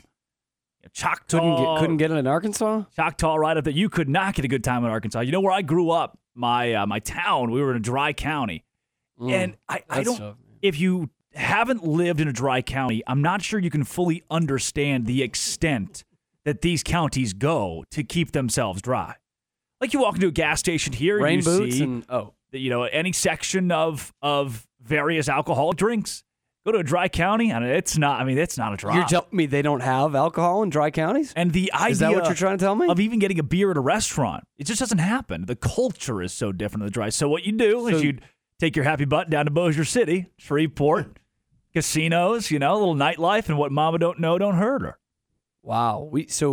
We got a beer at a Chili's in Salt Lake City, Utah. Yeah, we did. Yeah, but you can't get one in your hometown. If you can't even go out to watch the game. When you go to Valonia, Arkansas, there is not one place in the whole town, not a restaurant, not a gas station, not a bar, nothing. They don't exist. There aren't places that are they don't have bars. Anywhere in the county, there's not a bar. There are I don't like that. Restaurants that sell alcohol. You could go to Chili's and get a beer in Conway. But in the town of Valonia, you are in the town of Valonia where I live. I guess that works. In my house, you are 20 minutes away from a drop of alcohol at any point in time. Dang, that close, huh? Dry county. As we bring us back into the 1 o'clock here, we had missed Aaron yesterday, and this is something that, for me, growing up, in our household, we had, at any point in time, between 2 and 5 dogs. That was so like when I think about my childhood dogs, that's what I think about being a kid. And it's something that Ward Whites and I had a conversation off the air. For a lot of people, that's that's what you have to look forward to. You go home, and whether you have kids, whether you have siblings, parents, they don't wag a tail and greet you at the door. They shouldn't. That's true. Least. Yeah. Aaron Most being of out the of time, studio that's right. yesterday was something that I'll let him share about, but want to give him a moment to unpack because it's one of the most impactful things that I've gone through in my life. I know it was for you too, Aaron. Yeah, I appreciate it. My dog Gibbs, who I've had, he was 12, and I got him when he was not a puppy, but I guess 7, 8 months old. He passed away yesterday, and it was all those things you talked about. You know, same with my family growing up. We always had at least one dog. For the majority of it, 2, and a cat almost the whole time. And so my whole life we've had dogs, but Gibbs was my dog. You know, he was the only dog I've ever had. And you're right, man. That's like last night happened yesterday afternoon. Last night was weird because I would go around corners where he would always be waiting. You know, if I went to the kitchen, he'd be right behind me because he knew he'd get a snack. And it's going to be weird going home today. That's going to be the hardest part, you know, opening the door and him not jumping on me and being ready to see me and go outside and all that stuff. But, you know, we know when we get them, it's only temporary. That's the tough part, but it's worth it because they're just great. You know, they're better than we deserve. I think. Yeah, no, that's true. Nothing like, and true. Lark said it yesterday. Lark said that when he and his wife first got married, they got a dog. One of the first things they did, he said their first kid was a dog. And yeah, it checks out. Said that 14 years later, when that dog passed away, said that never get a dog again. Never get a dog. Couldn't do that. He said said I don't have the capacity to withstand that again. And that was us. You know, I remember I was in college really when had moved away when my first childhood dog died, and just had I not had that level of separation, it would have been devastating. I mean, it would have been devastating. That to me is such a great, and Scott Van Pelt did a really good eulogy to his dog now, probably 3 or 4 months ago. Yeah. And we don't talk about it a lot. We don't talk about animals or pets too much, but legitimately that was They're such the mainstays in your life. Such a big part of because people will always disappoint you. People will always disappoint you. Sure. But you can clean up a pee spot. You know? You can do that. Yeah. You can clean up a pee spot, and that dog is going to love you just the same, you know? And I'm not exaggerating one bit when I say my favorite thing to do after work was to go home on my couch with my dog laying in my lap and watching YouTube videos. Yeah. Yes. It would have to be a great sporting event for me to say, okay, I'd rather do that. Right. Or something, you know, big with a family like Thanksgiving. If not, that was where I was, and I'm really going to miss that too. Yeah. Hey, honey, the history of the Roman Empire's on. That's just me scrolling through YouTube. Did Alexander Graham Bell actually invent the light bulb? Great question. I don't know. Well, I don't think he did. You're going to find out tonight in 7.5 minminutes. I'm here to find out. Cam's right. It wasn't just Alex. like, yes, Thomas Edison. End of video. Roll credits. Antonio Meucci invented the telephone. He was robbed. Everybody knows that. That's the one. That's the one where it wasn't Bell. That's one of my favorite all-time clips from The Sopranos. Well, Aaron, Alexander Graham Bell supposedly, and there's pretty good evidence that he stole a lot of inventions from a lot of people. The greatest inventors do. Who's counting? Edison definitely did. Well, Aaron, our thoughts were with you yesterday, and certainly we all understood. Surprised you're back in today, because something like that Honestly, is truly. We don't talk about it enough. That rocks you. For me, it was much better to be at work and be busy than to be at home where he wasn't and thinking about it all day. So I was ready to come back. Yesterday was tough, but I got to be with it. He got really sick this weekend. I got to be with him the whole last day, and I got to be with him at the very end. So it's about the best you can ask for. Yeah. He was great. I'll miss him. Glad to have you back, Aaron. I appreciate it. And I appreciate you, asking. Absolutely. Now, no clean segue, but thanks. But do want to jump into a bit of a conversation that you and I had off air. This was I've had this conversation with buddies who are Cowboys fans off air. We have decided, fairly certain, that Dak is not the complete issue. That when Jerry Jones comes out and says, we still have full confidence, full faith in our quarterback, that sure, it seems a little tone deaf and doesn't need to be said, but fine. He hasn't been the reason the Cowboys have lost, at least this last game. You could make an argument about San Francisco, where turnovers were an issue. You can make an argument about Arizona, where everything went wrong for you. To me, the buck stops here at this point. I'm going to hold out a little bit for Tony Pollard, who you can't give up on. You can't give up on now. You've already. Well, yeah. I mean, you're in. You kicked Zeke out for this guy, and he hasn't delivered without his compliment. We had that conversation yesterday. Now today, I want to turn to Jalen Tolbert, who is my new saving grace, and Jake Ferguson, white guy tight end number 80-something, who is my new saving grace. Who had that 3 weeks ago? And it is time. It is time to not let Brandon Cooks, to not let Michael Gallup see the field again. I'm done, man. I'm done. They do nothing but give you dead weight out there. And there are no, you can make a case for some receiver. When CeeDee Lamb has a bad week, you say, all right, they were targeting, the secondary was targeting CeeDee Lamb. When Brandon Cooks has a bad week, it wasn't because the secondary or anybody else was drawing up a special game plan for Brandon Cooks. It's just because he's not that good. Yeah, I mean, his best days are behind him, I would say. And it feels almost weird because I again, lay most of the blame on GM Jerry, to be honest with you, on this team's shortcomings. You can call him that. Obviously, still a good record, still a playoff team, but the problem of not beating good teams still is there. And it almost feels like he had two different windows, if this makes sense. Like he had the weapons a few years ago, right? He had Zeke and a young Tony Pollard. He had Amari Cooper. He had Michael Gallup when he could still play. Dalton Schultz and a young CeeDee Lamb. He had all these guys, and the defense didn't have it put together. And now he's got these playmakers on defense, right? These ball hawks. Even when you thought their best ball hawk was done, they get another one that steps up in there. You got a good defensive line that's been good against the run. And now you don't have the weapons. It's like it's a failure to launch in terms of how they have built this team around its personnel. And again, they're going to be bullies. You're going to see them beat up on the Rams and the Chargers and those teams of the world. But it's not going to be enough to beat a San Francisco, to beat a Philadelphia. They'll beat the crap out of the Giants again. They'll beat the football team, sure.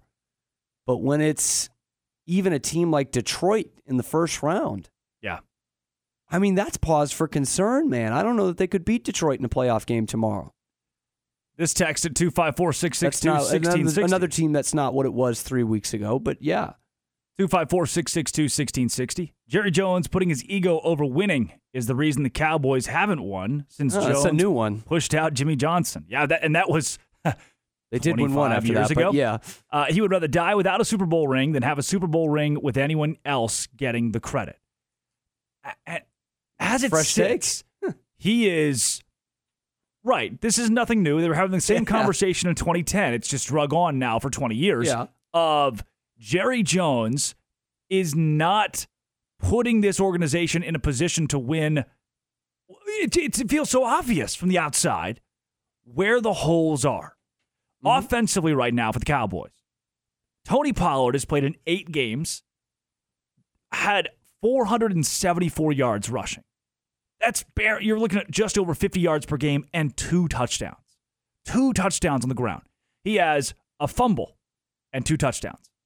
I mean, that's our fumble to touchdown ratio is not doing great in week 8. It's not terrific. Throw that one out. Rico Dowdle, right? What's the compliment to Tony Pollard? 35 carries in 8 games for 133 yards. Averages 3.8 yards per carry. Through 8 games, his longest rush this year is 10 yards. 16.6 yards per game. Dak has almost as many rushing yards per game as Rico Dowdle. What's the point?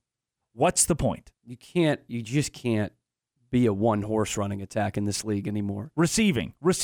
Not without a Patrick Mahomes. Question. CeeDee Lamb, the number 1 receiver for the Dallas Cowboys. Obvious, 103 yards per game. He's put to bed the argument that he lost it wasn't an A1 receiver. He's played a lot better the last couple of weeks. Been good. But against Philadelphia. Guess who the number 2 pass catcher is for the Dallas Cowboys? Tony Pollard. It's Jake Ferguson. Oh man, I was thinking him, but I wanted to go. And it bold. only happened recently. His last 2 weeks being as strong as they were because it doesn't take much. You can have 2 good games, 2 elite games, and pick up 300 yards receiving, right? Jake Ferguson through 8 games has 328. That's 41. Hear me out here.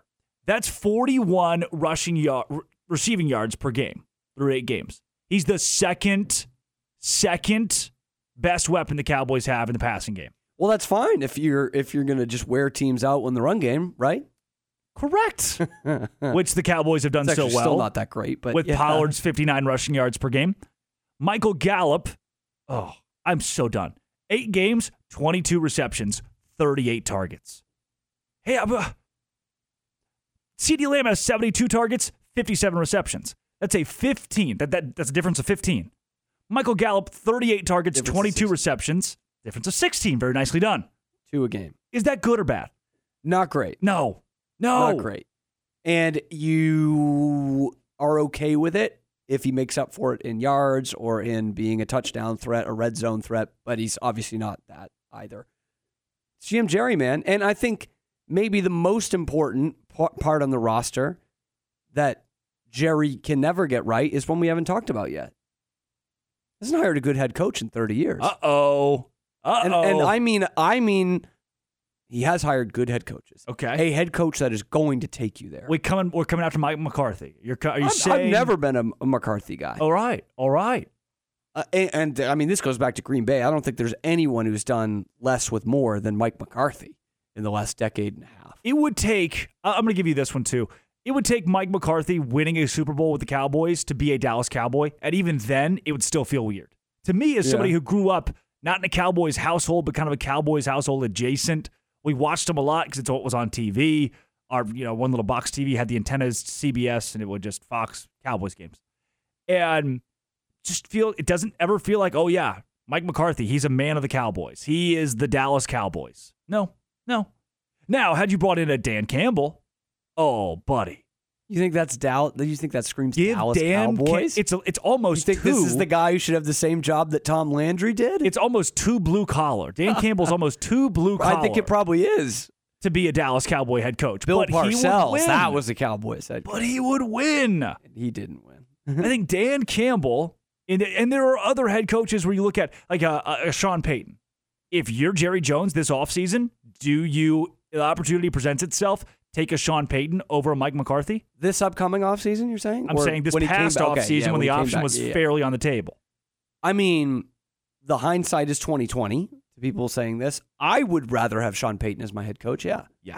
I don't think they're that dissimilar, but I like Payton's philosophy. And certainly he's struggling this year with a much worse roster than what the Dallas Cowboys have as well. Yep. It wasn't much worse deck to deal with. A great situation. You remember the Lincoln Riley rumors years ago? Yeah. Would anyone have been actually upset at that? Yeah. Why? It's the Cliff Kingsbury, and it didn't work out. That experiment does not work out. But he was better than Cliff Kingsbury. 90% of college coaches that go from head coach in college to head coach in the NFL. He's doing these retreads. I would rather have Mike McCarthy than him. But that wasn't the option. It was Lincoln Riley or Jason Garrett. At that point, I consider.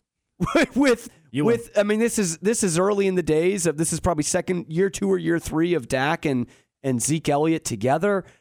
I would have taken him in a heartbeat. Now, obviously, like you say, the hindsight's not great. I don't know that he would have been a successful head coach. But at the time, he was a poppin' head coach in college football. He was the quarterback whisperer. Yeah. Absolutely, I would have taken that. Could tell you every play that he'd ever called against every opponent. It's just these, who's next? Bad at making barbecue. If you got rid of Mike McCarthy this year, who is it? And if McCarthy doesn't win in the postseason, if he doesn't win in the postseason, you have to make a change. That's one that if the Dallas Cowboys finish 11-6 and lose in the divisional round, Dan Quinn, wild card, then you probably got to go. Who's ran a great defense this year? Dan Quinn, who's been to the Super Bowl at least. With he has been to the Super Bowl. Mike McCarthy won a Super Bowl. Coming up, Blake Blackmar, former Baylor football player, joins the show. We're talking about practice. That's right, it's practice. Is this whole 1s and 2s thing normal?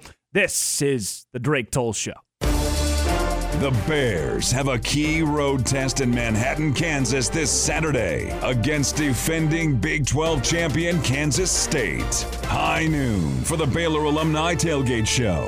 2 p.m. kickoff. Join John, JJ, and Ricky for every play of the Bears and the Wildcats from the Little Apple this Saturday, right here on ESPN Central Texas. Hey folks, Jared Scott here with Jim Turner Chevrolet. I'd like to thank everyone that supports JTC and that our family values your business. Our new inventory is growing daily and our used car inventory is stacking high. So give us the opportunity to earn your business with transparency and zero hidden fees. So give us a call, 254-840-3261 or 24/7 at turnerchevy.com. And remember folks, we're just a heartbeat away in McGregor. We'll treat you like family. Find new roads. Great food and a hometown atmosphere is what customers love about Rocket Cafe. Popular breakfast choices are the Hungry Man Special, 2 pancakes, 2 eggs, bacon and hash browns, and the Rocket Breakfast Burrito, sausage, bacon, eggs, cheese, and potatoes. And daily lunch specials include free dessert. And check out the Rocket Burger with their 1/3 pound fresh, never frozen patties. Rocket Cafe is only open Friday nights for home games, and that night features their famous all-you-can-eat catfish special, a Robinson tradition. Rocket Cafe. The Lorena Athletic Association meets the first Monday of each month, and they invite all supporters of the Leopards and Lady Leopards to become members and attend the meetings. Each year, all volunteer Lorena Athletic Association awards college scholarships to deserving Lorena ISD graduating senior student athletes. They also provide needed items each year from the high school and junior high coaches' wishes list. The Lorena Athletic Association is seeking volunteers to work concession stands at home sporting events. Call Lorena High School for more information or check them out on Facebook. ESPN Central Texas is your flagship station for Baylor Athletics. Built to do more for less. That's the way we roll. With our new Kubota BX1880 package from WC Tractor. This 4-wheel drive tractor is neatly packaged with loader, bucket, and shredder for as little as $299 a month. Take care of landscaping, gardening, and general maintenance without breaking the bank. Think of all the jobs you can do with your new Kubota. Payments are valid now through December 31st. Visit WCKubota.com or go to KubotaUSA.com for more info. Road trip! Take a road trip to Genco. Skip your car payments for 70 days. Refi your vehicle. Drop your rate. Every closed loan is entered for a chance to change their loan rate to 0%. Rates as low as 5.69% APR for 48 months. Apply online for an additional discount of 0.15% off your loan. Last chance of the year to get your best rate ever. Subject to credit approval, membership eligibility, and loan policies. For more information, go to GencoFCU.org. Member NCUA. Genco! Brazos Valley Golf and Battery is a locally owned and operated sales specialist in Robinson, Texas. They carry new and refurbished automotive, commercial, lawnmower, marine, RV, and power sport batteries at better prices than any of the national chains. Need your battery checked? Visit Tommy and he'll do it for free. They also carry new and used golf carts, cart accessories, and do custom golf carts as well. Shop local, Brazos Golf and Battery on 77 in Robinson. Look them up on Facebook or Google Brazos Golf and Battery.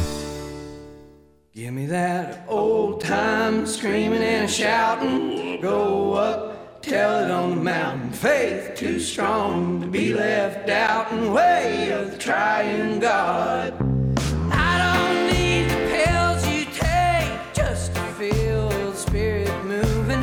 Brother, I ain't slept in days all without the drugs you use.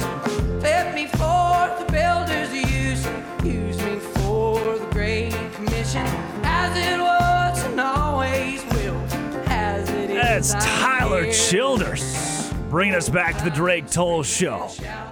Cameron Stewart across the room. Aaron Sexton runs the board. The most expensive concert I've ever been to. Did you hear that very song live at Red Rocks? That was like half a World Series ticket. Yeah. Yep, you got that one right. That's why you didn't bat an eye when we paid for the tickets last night. Yeah, no kidding. So, Cam, we talked to Christoph Henley yesterday, who brought us through some of the practice styles of Dave Aranda and the Baylor football program and gave us some perspective on what he believes the trajectory of the program should be or needs to be. And he was very positive about Baylor. I know this guy is too, but I want to get a second perspective on how a football practice works, how an organization works, and even Baylor and what it was like for Blake Blackmar, who played for the Bears. But Blake, first, man, I see what you've been cooking up. I see all these tailgates, the brisket that is so anti-Lincoln Riley. Man, for those who have not gotten to catch up with you post-football, give me, since you got away from Baylor, what life has been like for you. Yeah, I mean, I went and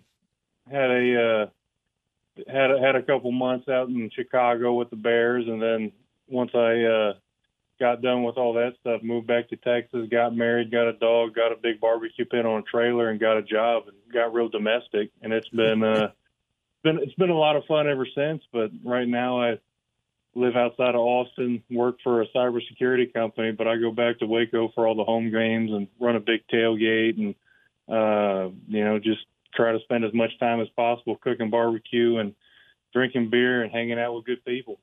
Yep. All right. Sign me up. You win. That's it. I'm in. You've Sold. convinced me. Blake, for you, man, I know that you've been very passionate and outspoken about your support for Baylor football. One of the people you're one of those who brings level-headed takes that come from a positive Baylor perspective. You support the Bears. It's not to demean anybody, the opinions you bring. Right. And I need more perspective. We need more perspective on how a football team practices, whether that's Baylor, whether it's like when you think about progression of young athletes or young football players, what does that look like, or what should it look like within a program, especially in the regular season? Yeah, so that's an interesting it's an interesting and evolving, I guess, take. Yeah. Now that, like, back when I played, if you played one snap, you blew your redshirt year, right? And then now you can play like 3 to 4 games and still keep a red shirt. You have the transfer portal.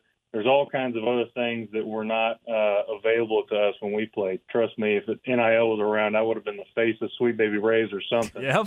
But back in, when I was playing, and it was pretty standard, like, unless you're a stud, you pretty much come in, you do your redshirt year, and you're there, you're on scout team, and essentially you are used as the you're running plays off cards for the defense or the offense, and half of your practice is basically being a mobile blocking dummy, running plays at full speed, not trying to take anyone to the ground, but getting live reps as an 18-year-old against 20, 21, 22-year-old guys who've been starting for a couple of years. That's where a lot of, like, player development, as far as, like, learning the speed of the game, learning, kind of like your strengths, how to play with controlled aggression, things like that really take place, at least for the young guys. And there's definitely you can see who takes advantage of those reps on scout team and who kind of shies away and doesn't try to do too much because they, either they're scared or they just don't want to play scout team. And it's fun for the future of the program when your scout team starts breaking a few off on the defensive, on the one defense. You get a couple of explosive plays. You got some receivers getting beating cornerbacks over the top, but it's a bad day of practice for the defense, especially leading up to the game. So the script tends to change when that happens to make sure the defense ends on a strong note. When I came in under Briles, it was like, we ran pretty much, because we had a lot of team periods under Coach Briles, and essentially you come in, and the way most practices are scheduled, doesn't matter if it's Briles rule, pretty much any college practice is set up where you come in, you do individual, warm up, some kind of inside run, which is usually good on good, 1 versus 2s or 1s on 1s, and then you go into like more individual. And then you have install, which is where you're going to have the scout team out there running cards like at half speed or kind of like run through. And then you have, maybe some special teams periods, and then you finish off with team. And team is, for the most part, going to be the 1D and the 2D and the 1-0 and the first and second team going against the scout team, trying to get as many full speed reps as possible against the looks you're expecting to see. Sometimes you get those run in with, like, you'll run, this is like a very much week to week coach thing, but sometimes you'll run those, like, you might have the second team defense running for the first team offense if you just need to, like, get a little bit of that good old fashioned iron sharpens iron in you. Yeah. That definitely happened when Rule came in, and there was just like, we had less bodies because there was less recruiting class, but also we were losing a lot of games, and it was very much hey, we're going to have we need to get as much good on good action just to see who's going to fight, who's got fight, who's going to quit on their team, stuff like that. But in general, when you come in as a young player, you're going to spend time on scout team, and that's where you're really going to learn a lot about yourself and a lot about college football. And it doesn't just happen in team periods. That's also when you're doing individual. You might not be doing individual for your position. Yeah. You might, like offensive linemen, we're going with the one defense and doing one-on-ones and pass pros and things with them so they can work on new moves they're trying to pull at full speed and things like that. So like I think it's an incredibly beneficial aspect of college football practice, and it's something that you have to kind of relearn once you go to the next level, because if you're pretty much wherever, unless you're a first round draft pick where they're drafting you to go be a starter, you're going to walk into the NFL building and you're going to be doing scout team all over again. And sometimes you can make a career out of just being, hey, this guy's pretty good, but we like the way he holds the bag.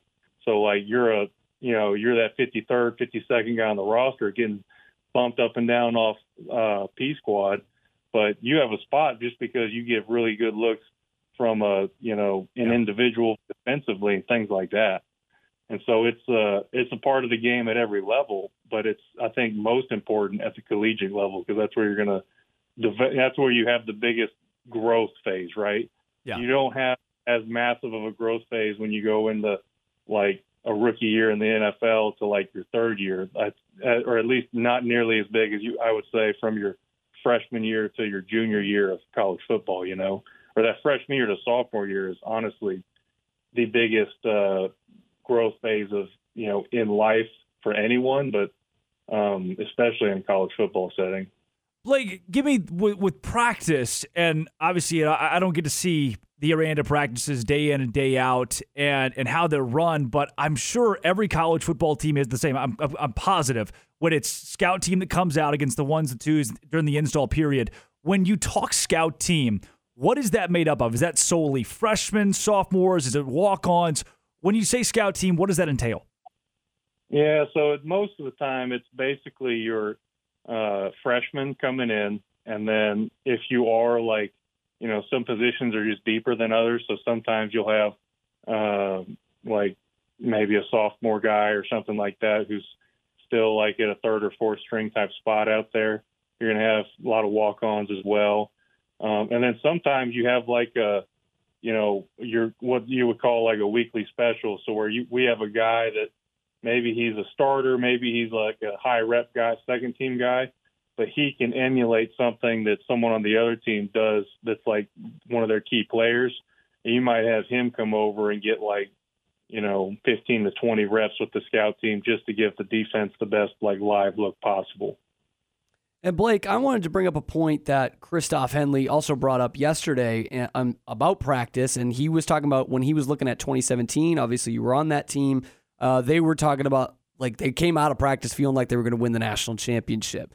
But on the other side of that, like 2019, when they go to the Big 12 championship game, it was knockdown, drag out, ice baths after practice. Now, you got to play in 17, but also for some of the best Baylor teams ever. So tell me, when it was the mark of a good team, what did it feel like after practice? Did it feel like it was, big explosive plays, or did it feel like just a struggle?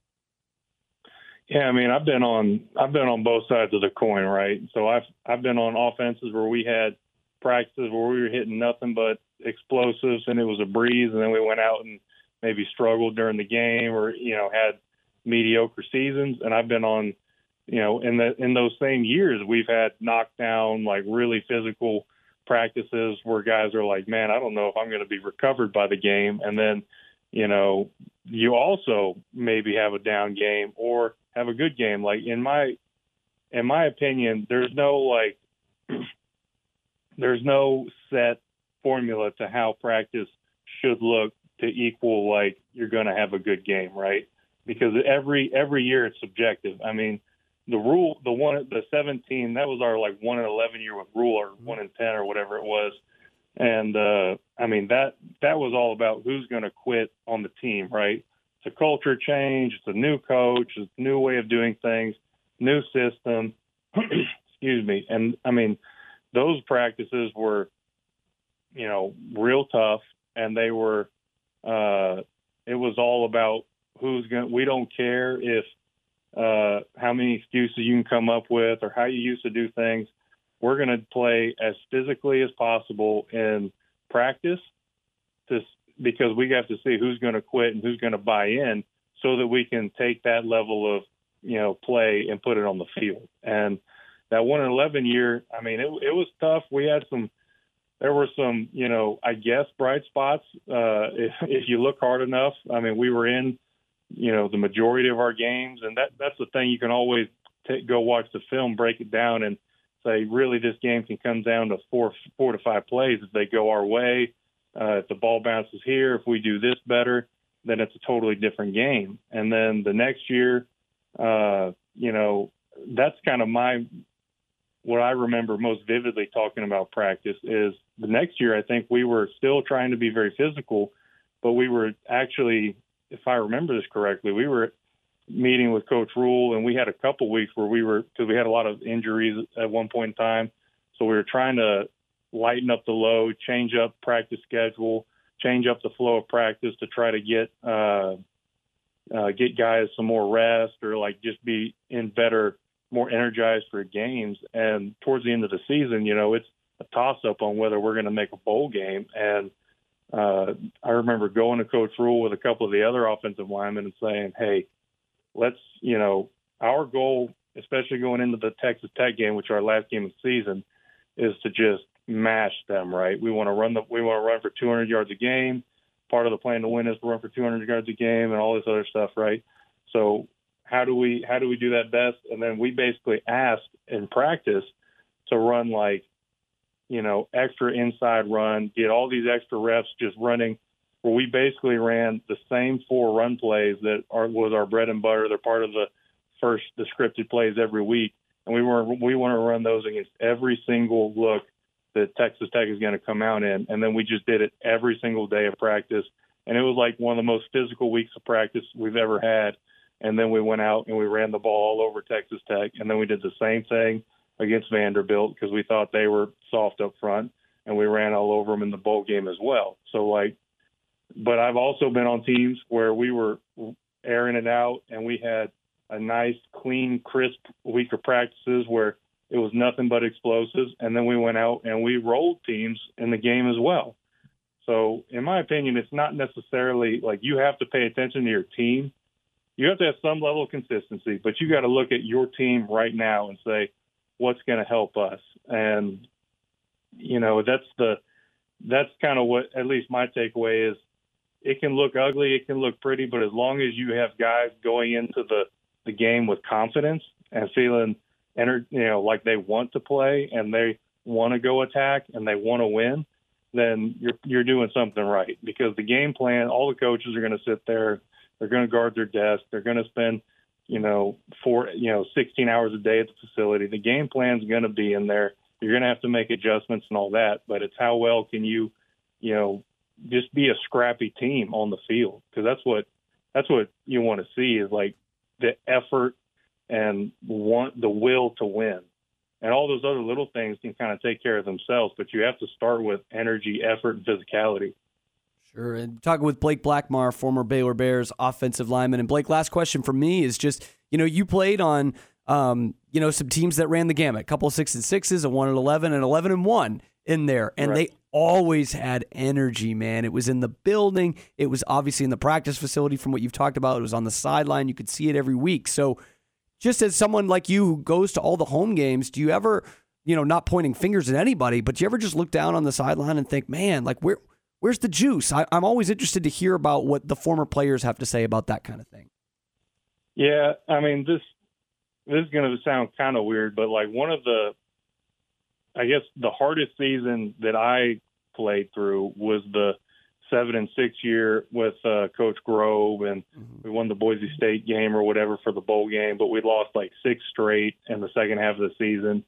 And I mean, I would rather do the 1-11 year with Rule over again before I did that 7-6 year, because that was the point in my career where like it just felt like there was very little energy.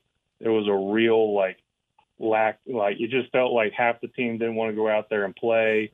it was tough because, all your coaches know that they're going to be moved. When you have the head coach fired before the season and then you keep everyone else there, like, all those coaches know that they're done. All the players know that it's going to be a totally new thing, and a lot of guys are going to be shipped out.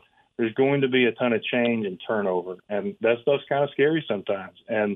But when there's just a energy void in the building and on the sideline, that is one of the absolute toughest things to overcome. And I was never like I was a big fat offensive lineman. No matter how good a shape I was in, I was going to be out of breath after 5 plays. So, like, I was a big energy-conserving game plan guy, right? Like, I was never smart, yelling, screaming, and talking mess because I was like, I'd rather have that breath for me. I need to be in tip-top shape right here. And so, like, in order to overcome that, you either got to have, like, some guys on the team with juice. The strength staff is huge. There's a lot of components that go into it. But I'll tell you what, that same team, we got it for the bowl game. Because we said, hey, this is the last time we're all going to be together. And we came out with some energy and had fun. And it was like the first time in like 2 months that I remember actually having fun playing football for that whole year. And so then, like, the same time with the 1-11 year with Rule, like, yeah, it sucked. I mean, I was coming out of that I was going into that, I guess, as a 2-year starter. And at that point, you kind of expect not to be doing punishment in the mornings because a freshman kid didn't go to class or, yada, yada, yada. You expect to have some kind of leeway or maybe get a couple of vet days or something, but that's not going to happen, especially on a bad team, on a coaching change and all that. So, like, if you can find a way, like, just because there's not energy right now, because there definitely doesn't look like there's as much energy as a team that is having fun should have, right? And at the end of the day, all is fun. Losing sucks, and losing is contagious, and that mentality is contagious.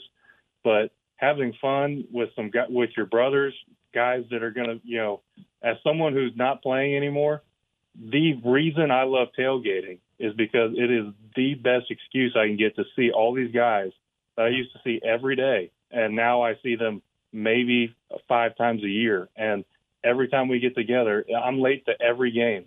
I always get in there just before the second quarter starts because I spend too much time at the tailgate catching up with guys and talking about, remember this condition, all those sucky times are your favorite stories to tell.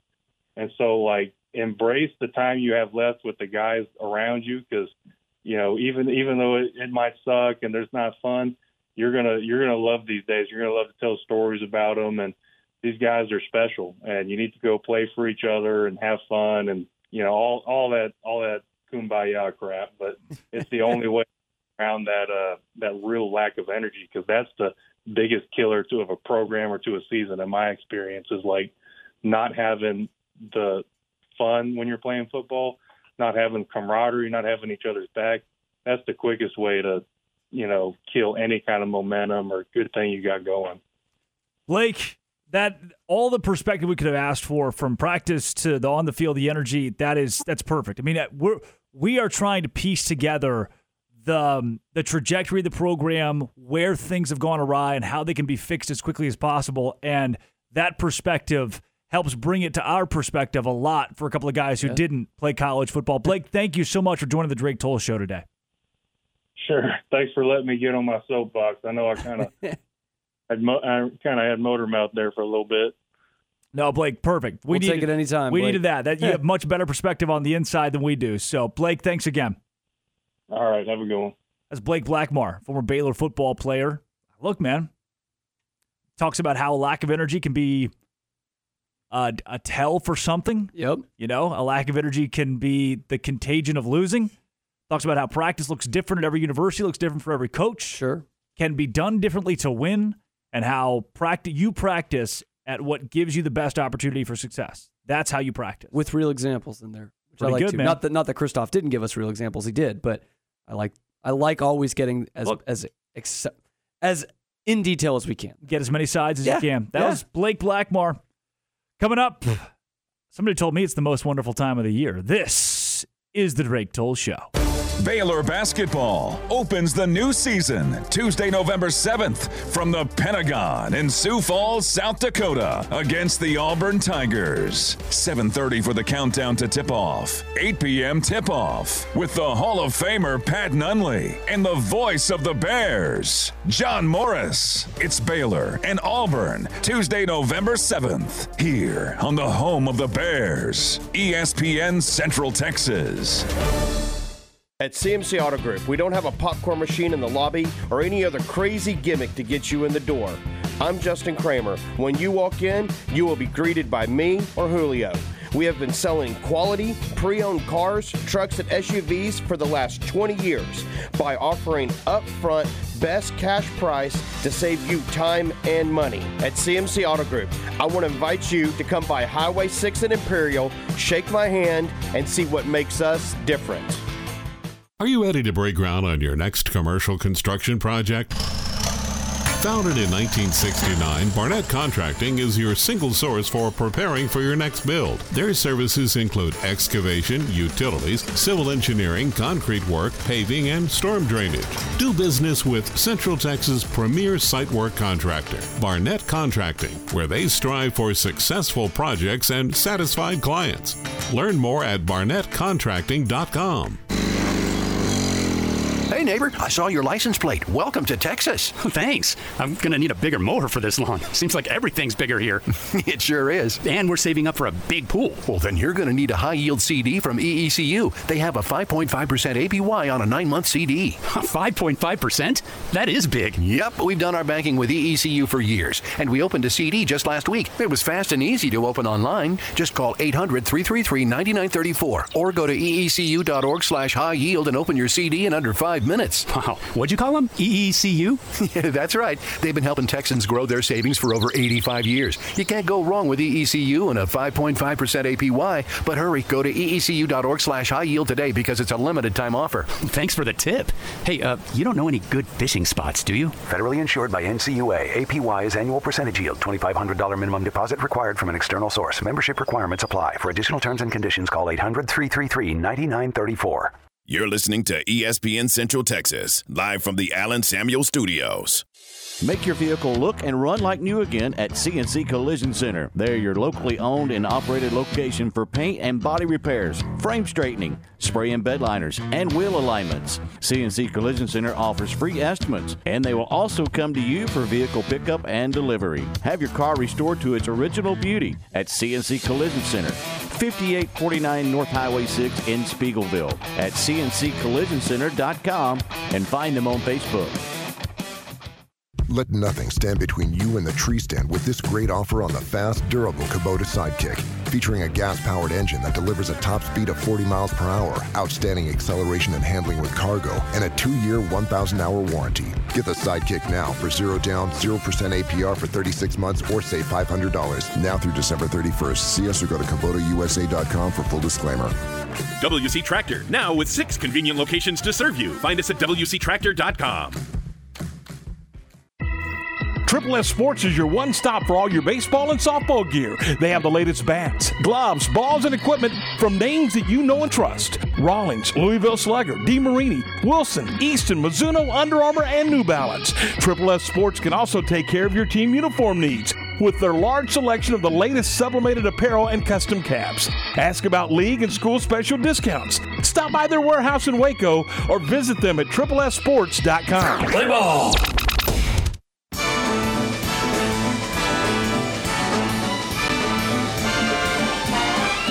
It's the most wonderful time of the year, with the kids jingle belling and everyone telling you be of good cheer. It's the most 83 degrees in Waco, Texas.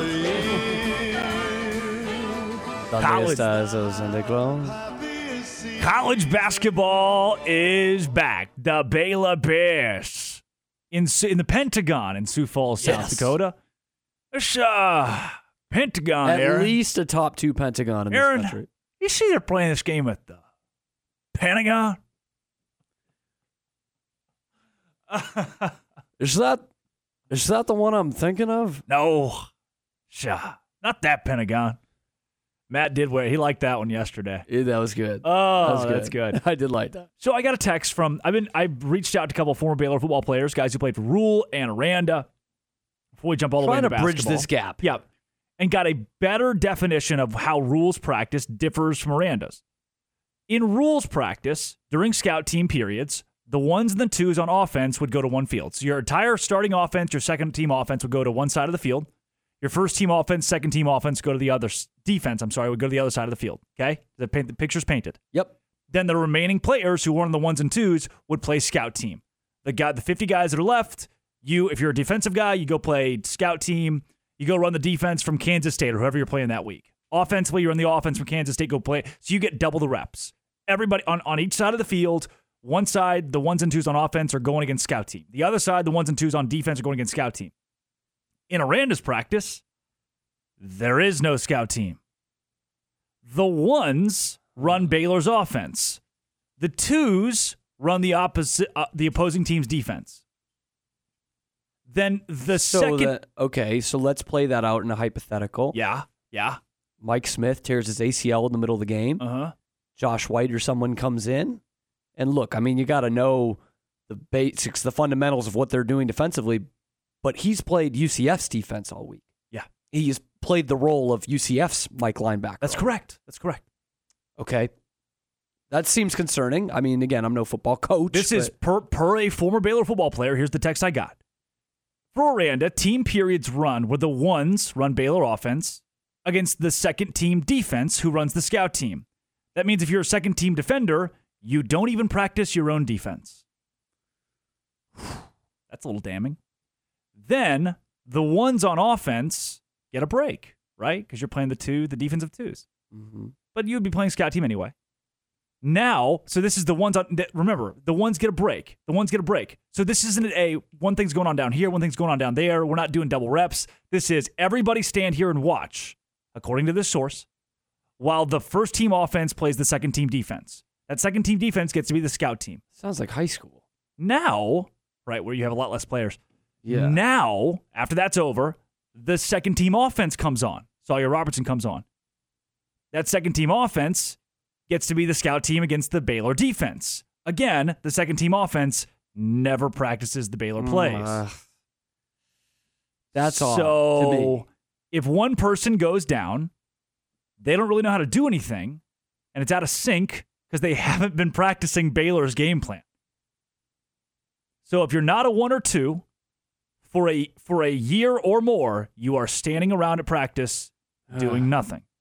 I guess you practice it on August 7th, but if you come into a game this weekend and you're doing Kansas State's pass blocking,